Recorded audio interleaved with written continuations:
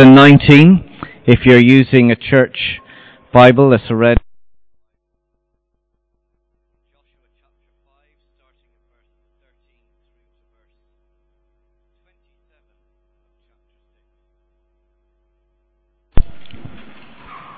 It's on page 219.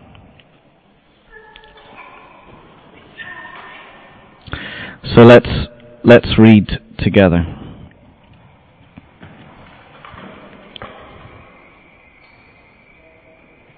Now when Joshua was near Jericho, he looked up and he saw a man standing in front of him with a drawn sword in his hand.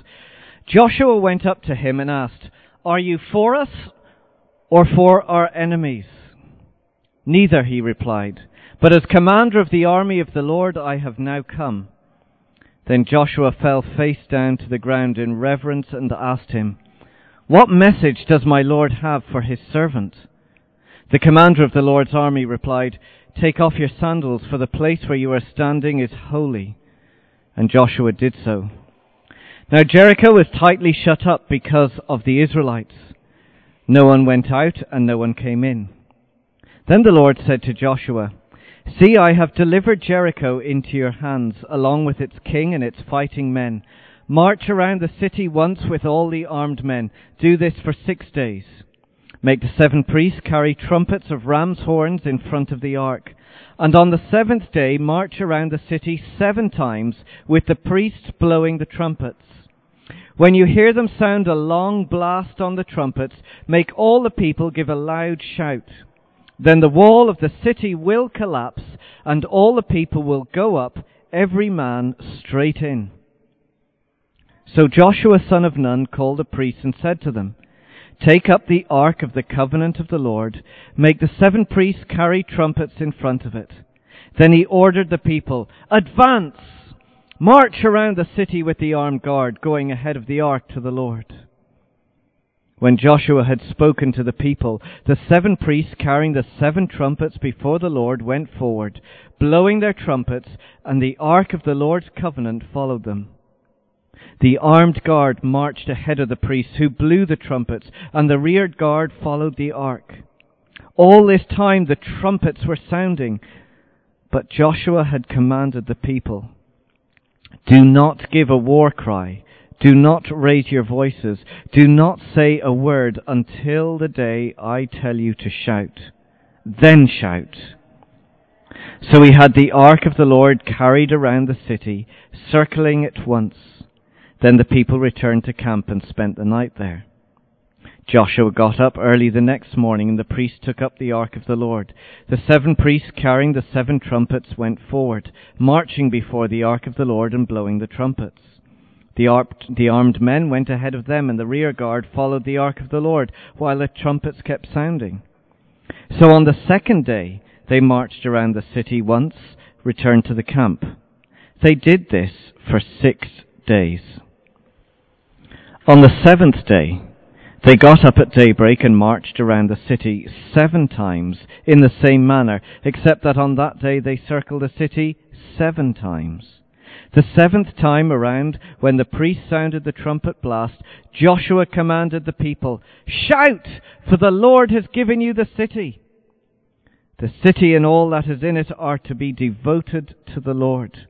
Only Rahab the prostitute and all who are with her in the house shall be spared, because she hid the spies we sent.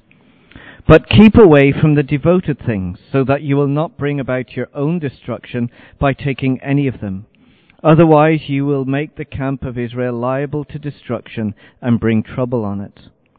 All the silver and gold and the articles of bronze and iron are sacred to the Lord and must go into his treasury."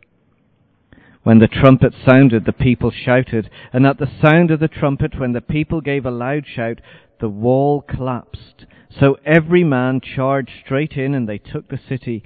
They devoted the city to the Lord, and destroyed with the sword every living thing in it, men and women, young and old, cattle, sheep, and donkeys.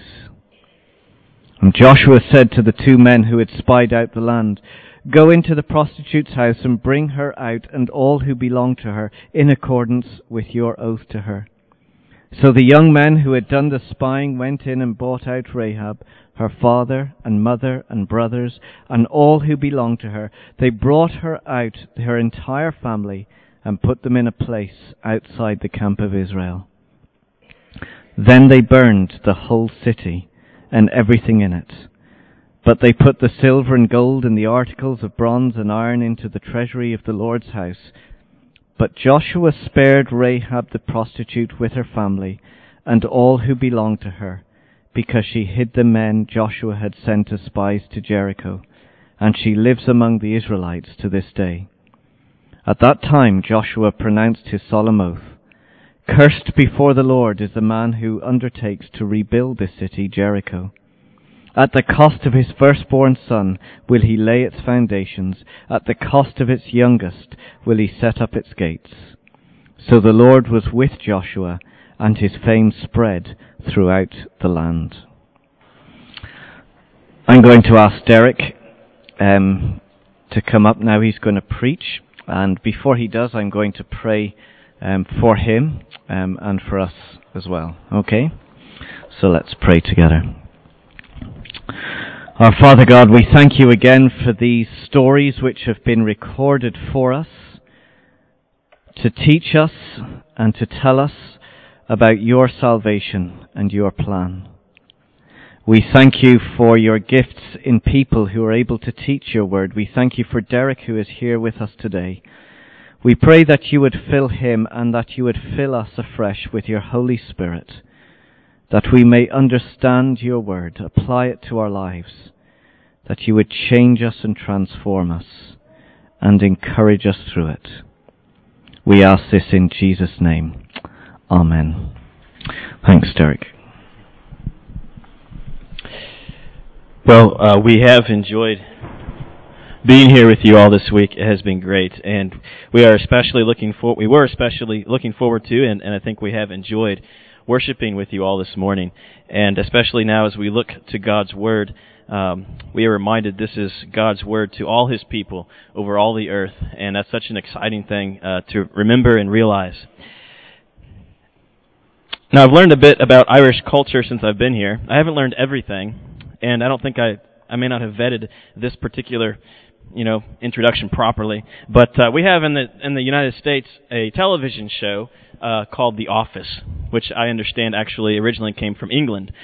We have an American version of it, and there's one particular episode in which the character who's the manager in the office, his name is Michael Scott, he gets into a bit of a pickle because he has promised a bunch of primary school students that when they graduate from high school, he's going to pay for their college tuition.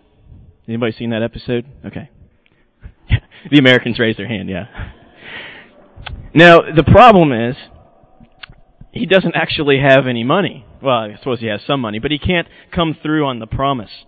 It was an empty promise. And so Michael is trying to explain himself. He's trying to justify himself and say why this is not such a bad thing.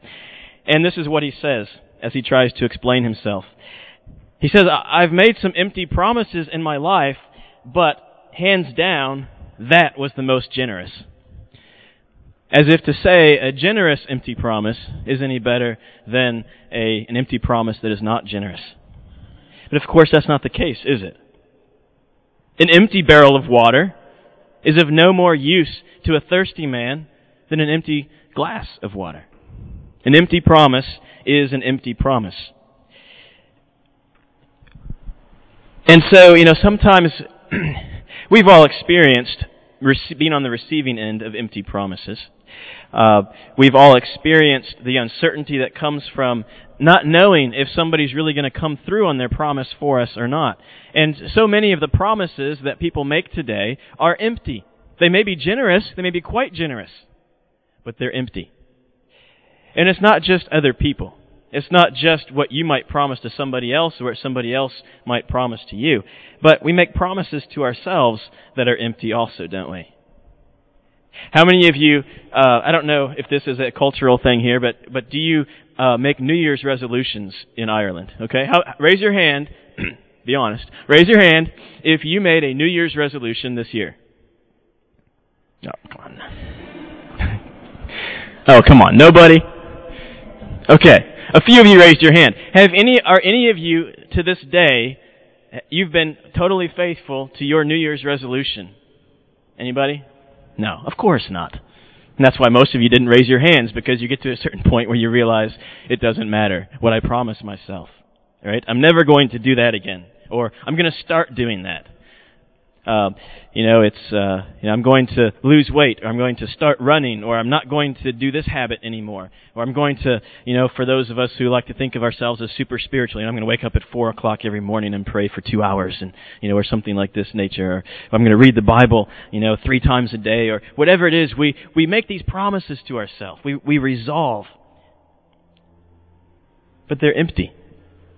Our promises to ourselves, they may be grand, they may be generous. I shouldn't use the word grand improperly, sorry. They may be generous, but they're empty. So the question is there nowhere we can turn? Is there no one we can turn to for a promise that is not empty? If we're so used to giving and receiving empty promises, then where do we find someone who can give us a promise that he can keep? Because it takes a couple of things to keep a promise. It takes the intention to keep it. It takes the power and ability to keep it. It takes the resolution and the steadfastness, the faithfulness, we might say, to keep it. Well, I think we're going to find an answer to that question in today's text. But before we dig into Joshua chapter 5, let's back up just a bit and set some context for those of you maybe who haven't been here every week as Johnny has been preaching through Joshua. The book begins with God's chosen people on the verge of realizing a promise that was made to them. Right? They're on the verge of this land that was promised to them. A promise was given, a very generous promise. And the question is this an empty promise, or is this a promise that's going to be fulfilled? The first time they tried to enter, they failed. They failed, according to Scripture, by virtue of their unbelief. They didn't believe the promise. So the problem was not the promise was empty, the problem was they didn't believe it. And by virtue of that, they failed. So this is possession of the promise 2.0, or this is sort of the second attempt to possess the promise of God. And so what's really interesting in these first couple of chapters of Joshua is that this really is the second time, and everything is occurring again, everything that had happened before. This is basically an affirmation that the present generation that's about to attain the promise of the land are, in fact, the same people of God as those who received the promise originally. You have a new leader replacing Moses in the person of Joshua. You have a new experience with the spies, whereas before the spies were unfaithful. Now the spies come back and make a faithful report. You have Israel responding with faith to the spies' report. You have a whole new crossing experience of the Jordan River instead of the Red Sea. You have a circumcision occurring again earlier in chapter 5, and you have the Passover occurring again. Both of those things very significant because the people of Israel who are there on the verge of receiving the promise, they're saying, we are the people of God. The circumcision was given as a sign that we belong to God and His promises are our promises. And the Passover was a ritual that would have connected them back to the original Exodus and said that was our story. That's the story of our people. That's the story of God at work among His people, and that's us. And so all of those things that are happening as Israel is standing there on the verge of receiving the promise, everything is falling into place to reaffirm that these are the people of God, and He has given them a promise. Now, what is that promise? Well, the promise was, I will be your God, and you will be my people. And that included a couple of elements. One of those elements was land. You see, you have God, who is king. You have people who are subjects. And then you have land. And all those things together would constitute, in that way of thinking, the kingdom of God. This was the promise. But there was a problem. Guess what they found as as they were ready, they had actually already crossed, they were ready now to possess the land, but there's already somebody there. There are already other nations living there. And it's even worse than that. They're prepared to defend themselves. They're planning to fight. So how are we going to receive this land? Is this just an empty promise? Was this God just being overly optimistic and hopeful, but it's not going to come through? Or will something else happen? And this is where we are as we step into Joshua chapter 5, verse 13. As we look at this text, I'm going to go ahead and give you the main point, the big picture, just in case you're tempted to lose sight of the forest for the trees. You can kind of keep coming back to this. This is the main point of this text.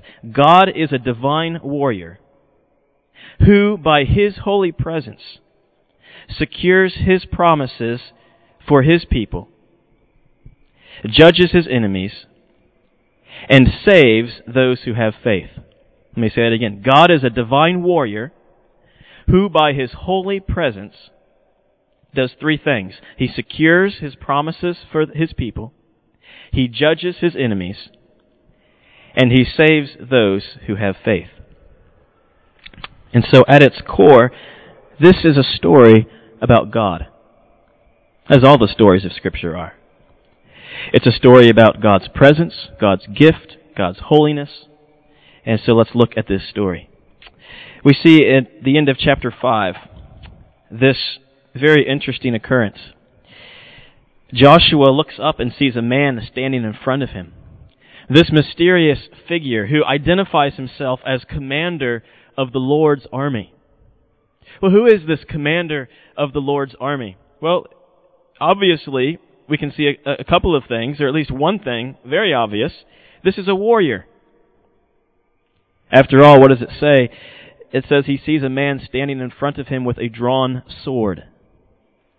This is somebody ready to fight. This is somebody ready for battle. This is a warrior. And then he identifies himself more specifically when he says in verse 14, I have now come as commander of the Lord's army. This is a phrase, the idea of the Lord's army, or Yahweh's army, specifically the God of Scripture as opposed to the various other gods of that time.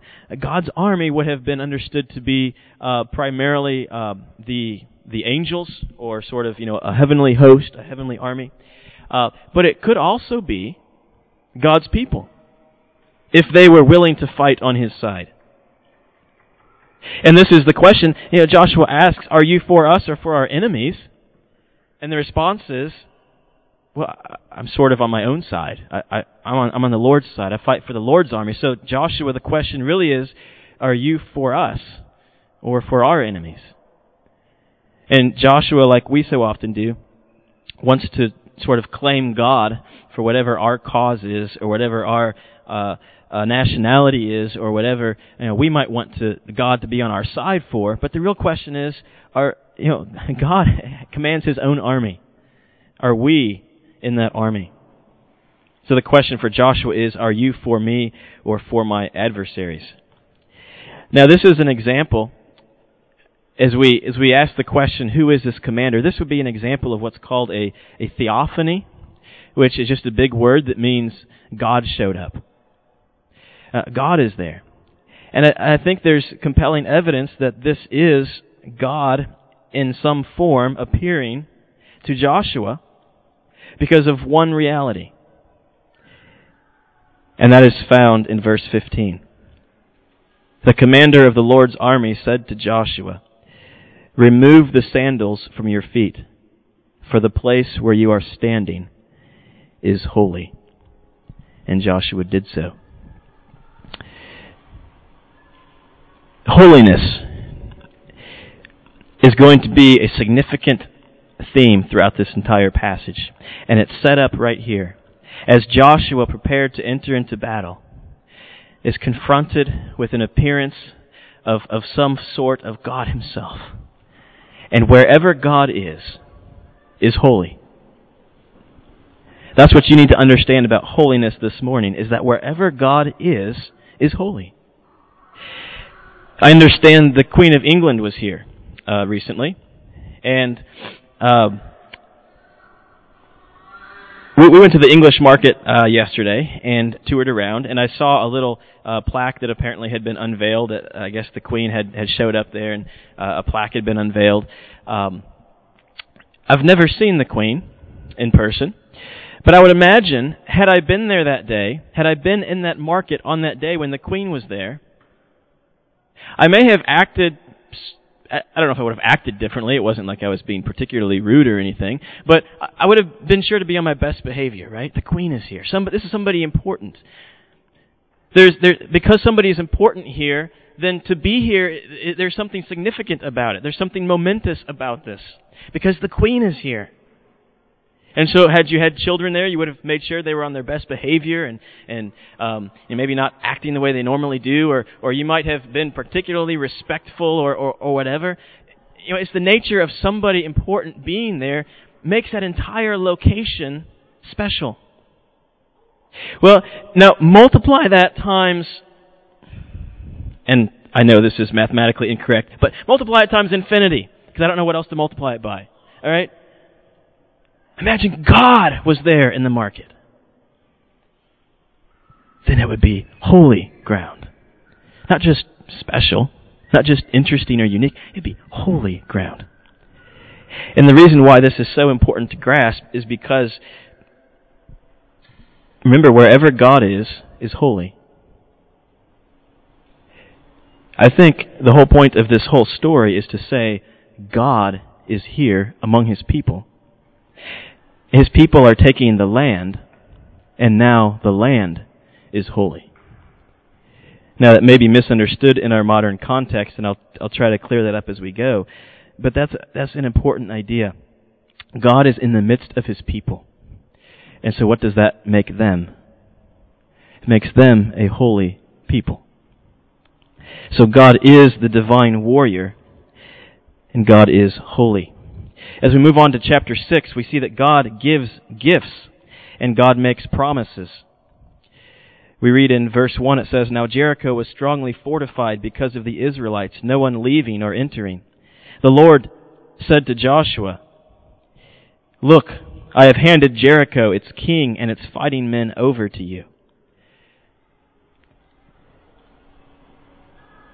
This is an encouraging word for Joshua on the eve of combat.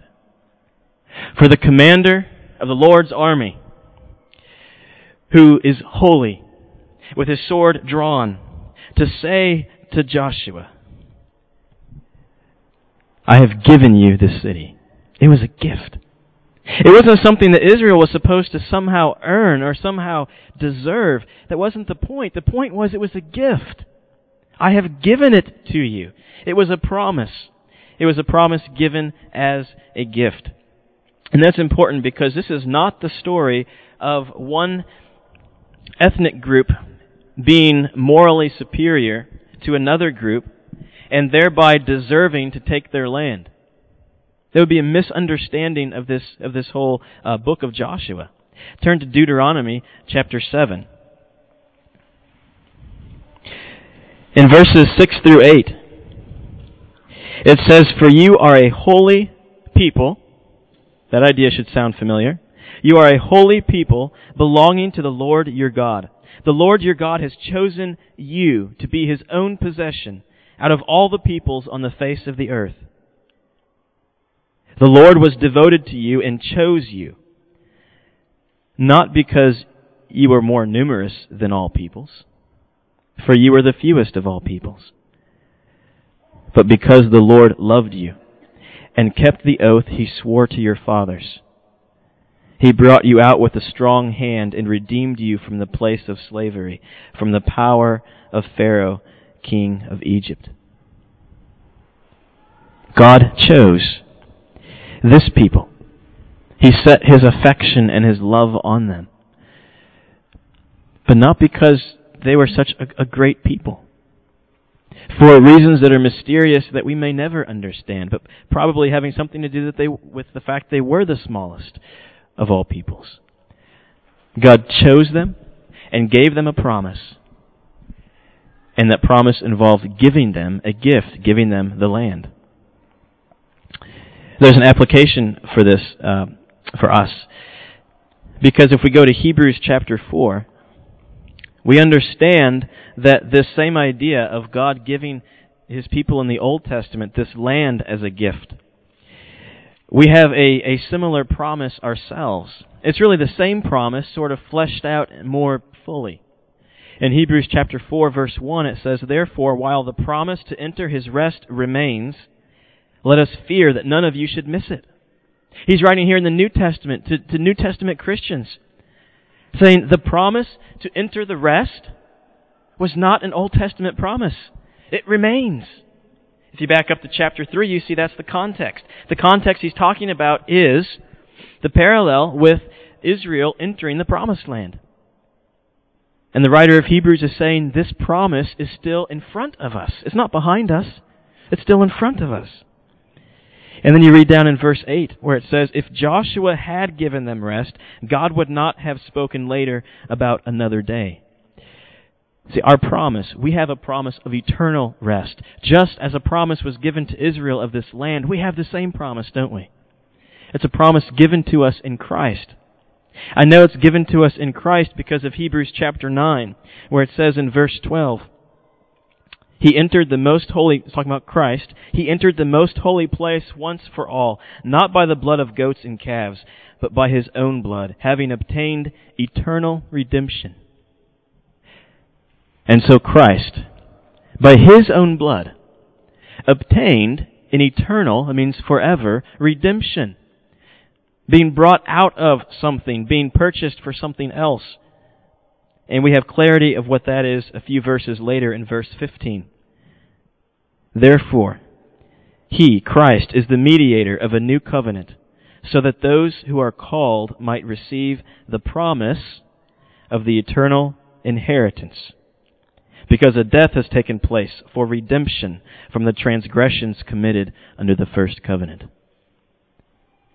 You see, Christ, by His own death, secured for us, for His people, a promise. A rest that is still in front of us. An eternal redemption that begins when we put our faith in Christ, but the fullness of the promise is still in front of us. And so, just as for Israel, this land, Jericho, was a gift, and they should never think of it as anything else but a gift freely given by God to a people who did not deserve it. So when we think of the promise that is out in front of us, we should never come to the point where we think, it was really, God really knew what He was doing when He saved me, because, He really foresaw that, I was going to be a great Christian. God is awfully smart. No. This was a gift. Don't forget that. And this whole story is constructed to remind Israel forever and ever and ever that they didn't take Jericho. God did. God gives gifts and makes promises. Next we see in verses 3 through 14 that God is present among His people. God is present among His people. In verses 3 through 14 we have explanation of a continuing explanation, God speaking to Joshua with instructions, and then Joshua transferring those instructions to the people, and then they begin the first 6 days of following through with those instructions. We've already read that text. You can look back and see some of these things that I refer to. But here are a couple of key ideas in these verses. Number one is the ark. Now the ark is a box that they would carry around, but it wasn't just a box. You see, in the Old Testament, there were many very profound realities, very abstract sorts of things that are hard to understand, and they were all made very concrete, very tangible. Things you could touch and smell and feel and look at. That's why there was a sacrificial system with blood, so that you could see the animals that you were slaughtering, so that you could feel the blood on yourself, so that you could see that you were applying blood to an altar or to the ark. And so all of the rituals in the Old Testament are not random. They're like object lessons that we give to children as we try to instruct them about very complicated concepts. And so in the Old Testament, when you see the ark, just realize this is supposed to be God. Wherever the ark is, that's where God is. In fact, that was the whole symbolism of it all, wasn't it? You have this mercy seat on top, which is actually a throne. It's a throne of mercy. You have the ark, which is the object inside the most holy place, and so once a year, that is the object that has to be atoned for, or that's where you atone for your sins of the nation, is at the ark, because that's where God is. And so in this story, as you see all of these references to the ark, and they are many, the picture seems to be, you have this ark just going around in circles around the city. And all these references to the priests, and the only reason the priests are important is because they're the ones who handle the ark. What's actually quite mysterious is that this entire thing is a religious ritual. Priests? The ark, which is a religious object? This is not combat. This isn't a military strategy. This is some kind of worship service. This is some kind of religious ritual. Which is really confusing because God is just walking around circles around the city, and why?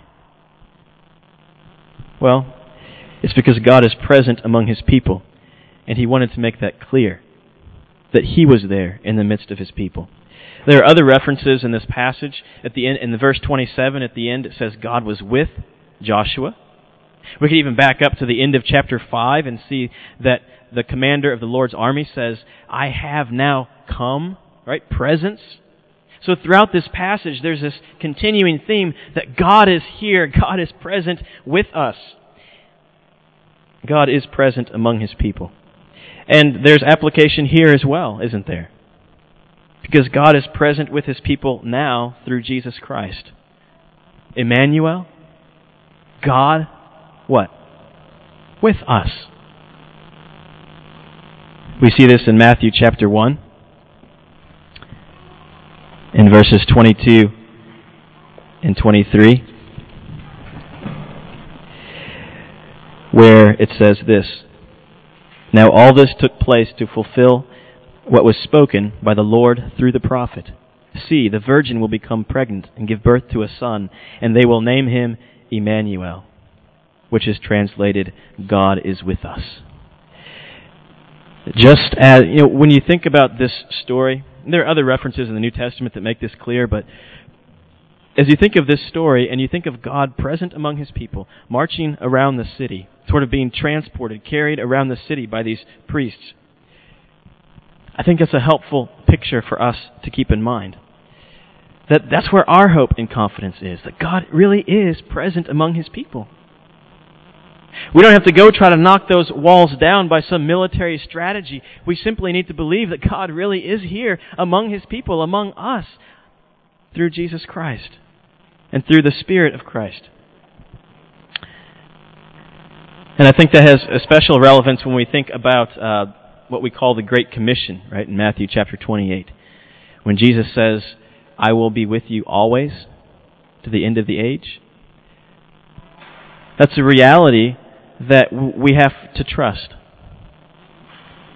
I don't know really how to explain that any better to you than to just sort of give you an example in my own life this morning. As I thought about and as I was praying, God, I want your word to build up your people. I want your Spirit to be here and be at work. And, I don't want to, the worst thing a preacher can imagine is to just stand up there and talk to himself and nobody get it, right? Nobody be changed, nobody grow, nobody be fed by God's word. And so I was praying, as I often do, and just asking God to be here. And then it dawned on me, what am I preaching about? God is here. God is present among His people. God will do the work. And it was encouraging for me myself in that situation. And I'm sure that there are situations you might encounter where it would be helpful to recall this event and think of God marching around the city with His people, and then realize that God is present with you. Believe it by faith. God is present among His people. As we continue on, and we see the results in verses 15 through 27, we see that God's holy presence, because remember, He is present, and He is holy, God's holy presence results in two things. In one of two things. Judgment or salvation. After all, the people do what they are instructed. They perform this religious ritual, this consecration ritual, really it is, which goes back to the issue of holiness. Right? This city is being set apart. It's being made holy. It's a way of consecrating the entire land. That's why they had to destroy it completely. It was like a first fruits sort of offering. So they do all of this, and then the walls come down, don't they? The walls come down, and the people do what they are instructed to do. In verse 16 it says, "After the seventh time the priests blew the trumpets, and Joshua said to the people, 'Shout, for the Lord has given you the city. But the city and everything in it are set apart to the Lord for destruction. Only Rahab the prostitute and everyone with her in the house will live, because she hid the men we sent. But keep yourselves from the things set apart, or you will be set apart for destruction. If you take any of those things, you will set apart the camp of Israel for destruction and bring disaster on it. For all the silver and gold and the articles of bronze and iron are dedicated to the Lord and must go into the Lord's treasury.'" God's holiness results in judgment or salvation. It's judgment for those who, even though they fear God in some sense, ultimately reject God and entrench themselves behind walls, refusing to believe and instead choosing to remain as they are. And it's important to understand that this is not a story of ethnic cleansing. I've already mentioned that this is not a story of ethnic superiority. It's also not a story of ethnic cleansing. It's not a story of some sort of simple, just, people greedy for land and coming and taking it. Because this was judgment. It wasn't just like God was looking around and saying, "Oh, my people need a place to live. That looks convenient. Let's go over there." No, the people in Canaan were under God's judgment. This was not just an act of conquest, it was an act of judgment. God in His holy presence, as He's marching around the city, as the trumpets are announcing His presence, as the trumpets, as they often do in Scripture, announce the coming judgment of the Lord, this was a proclamation of judgment against Jericho. But they hid behind their walls. They had nowhere else to go, but they had these big walls to hide behind. And perhaps they thought they were safe. We know that they were fearful because Rahab tells the spies as much. They were afraid. They understood that they were not dealing with something that they could handle. But it didn't lead them to seek salvation. It didn't lead them to seek some sort of treaty. It didn't lead them, as it led Rahab, to proclaim, "This is the true God. I want to join you." No, they didn't seek escape. They just doubled down and tried to hide inside their fortress, even though they were scared. Sometimes we can fall into the same trap. It's easy to fear God. It's easy to be afraid of God, and yet never repent. Yet never seek that salvation, never seek that rescue, because we would rather just keep building up walls and sort of try to be safe from the judgment of God, even though the trumpets are sounding and the judgment is coming, and we hear it, it's happening every day. We hear this proclamation, but we don't want to believe it. And so God's holiness becomes judgment for us. Now, it's important to note that this same principle would apply to other nations later in history as they would judge Israel. I'm going to give you a few texts you can read later. I don't have time to go into them, but Jeremiah chapter 4 and verses 5 through 8, Jeremiah chapter 4 verses 16 through 21, Leviticus 18, 24 through 28. If you're taking notes, look up those passages. Those are passages that make this point clear. But I will read one verse, and that is Isaiah chapter 1, verse 7. Isaiah is speaking to the nation as they are running away from God. This is much later in history. They possess the land, but they are running away from God. And it says this, "Your land is desolate, your cities burned with fire. Foreigners devour your fields before your very eyes, a desolation demolished by foreigners." The exact same judgment would later come upon Israel. That's how we know this has nothing to do with ethnicity. This has nothing to do with ethnic cleansing or just some sort of conquest for land. This has to do with God and His people and holiness. And I think that this story was included in the history here in Joshua precisely to teach and encourage God's people that, you know what, God gave us this land, God made this land holy, and the same thing can happen to us if we reject the covenant. If we reject God, what prevents the same thing from happening to us? But it's not just a proclamation of judgment, but it's also salvation, isn't it? Because there is somebody here in this story who is saved, which reminds us that salvation is possible. Even as God encircles us, proclaiming His judgment, salvation is possible. It's possible for those outside. It's possible for the outsiders, which in fact all of us were at one time, outside the people of God. And so we see the example of Rahab, who according to Hebrews 11, by faith, Rahab was saved. This was the issue. Rahab saw all the same things that the rest of her people saw, but she had faith. And so when the spies came, she basically turned against her own people and said, "I'm with you. Your God is my God. Your people are my people."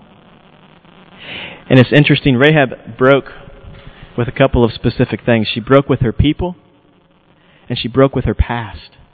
Right? She's a prostitute. And I know that there are so many people here in Carrigaline and Ireland and across the world, and if only we had the chance to sit down with them and say, you know, there was somebody in Scripture who made that break with her own people and her own past, and by faith was saved out of judgment. You know, everybody else in this city is destroyed except for Rahab and her family. It's salvation, it's rescue, and of course we understand now in the New Testament that all of this is pictured in the cross, isn't it? The judgment and salvation in the presence of a holy God, which presents for us, I think, a very clear application. Is God's holiness judgment for you, or is it salvation? Are you entrenched like a fortified city? Or do you seek mercy as Rahab did? Have you come to Christ with empty hands, saying, I'm leaving my fortification behind because I want to be rescued. I don't want to be destroyed. I want to be numbered among Christ's people. The road to life is narrow. The road to destruction is broad. Don't let the crowd on the broad road keep you from putting all of your hope in Jesus Christ. Let Rahab be your example. And then I think in closing I would just want to summarize a couple of things. Number one, what I've tried to say today is that Jesus Christ, in this context, it is God, but we now understand specifically this. We can put this in the context of Jesus Christ. Jesus Christ is a divine warrior who by His holy presence secures God's promises for His people. judges his enemies, and saves those who have faith. Trust the promises. Heed the warning. And trust in Jesus Christ. And I especially want to apply that now to all of you as a church, as a body, as you hear this word from the Lord together. Believe that God is present among you. That His promises are true. He is at work in the world. He is bringing the nations to faith in Christ through the power of the gospel. Believe in the power of the gospel. Don't be afraid. Don't be afraid as a church to step out in faith and to do what you feel like you need to do for the sake of the gospel, because God is with you. Do not be afraid. Don't let fear control you when you look around and realize you are outnumbered. And the task of taking the gospel to this city feels so momentous, and there are so many fortifications, there are so many barriers. But God is with you. Jesus Christ is with you, and His gospel is advancing. It will advance here in Carrigaline. Through you, His people. It will advance to the ends of the earth. Through you, His people. Believe, trust by faith that God is present with you. Trust the promises. Heed the warning. And trust in Jesus Christ. Let's pray.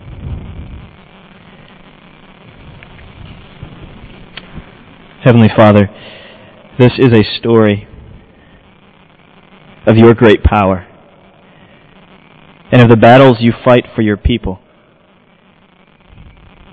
But Father, this is also a story, as Hebrews reminds us, of faith. It is a story of the faith of your people. Father, I pray today that you might give birth to faith in hearts in this very room. They would see their sin and be repulsed by it.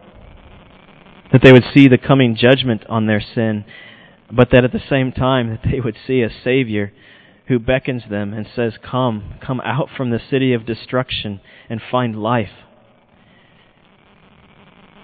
And Lord, I pray for your people here today, that you would give us faith, believing your presence, believing your promise, and marching forward for the cause of the gospel, for the cause of your kingdom. A mighty army, not engaged in military battle, but a mighty army marching with the presence of God, seeing the nations come to faith, transformed by Jesus Christ.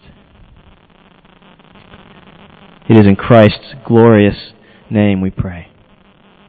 Amen.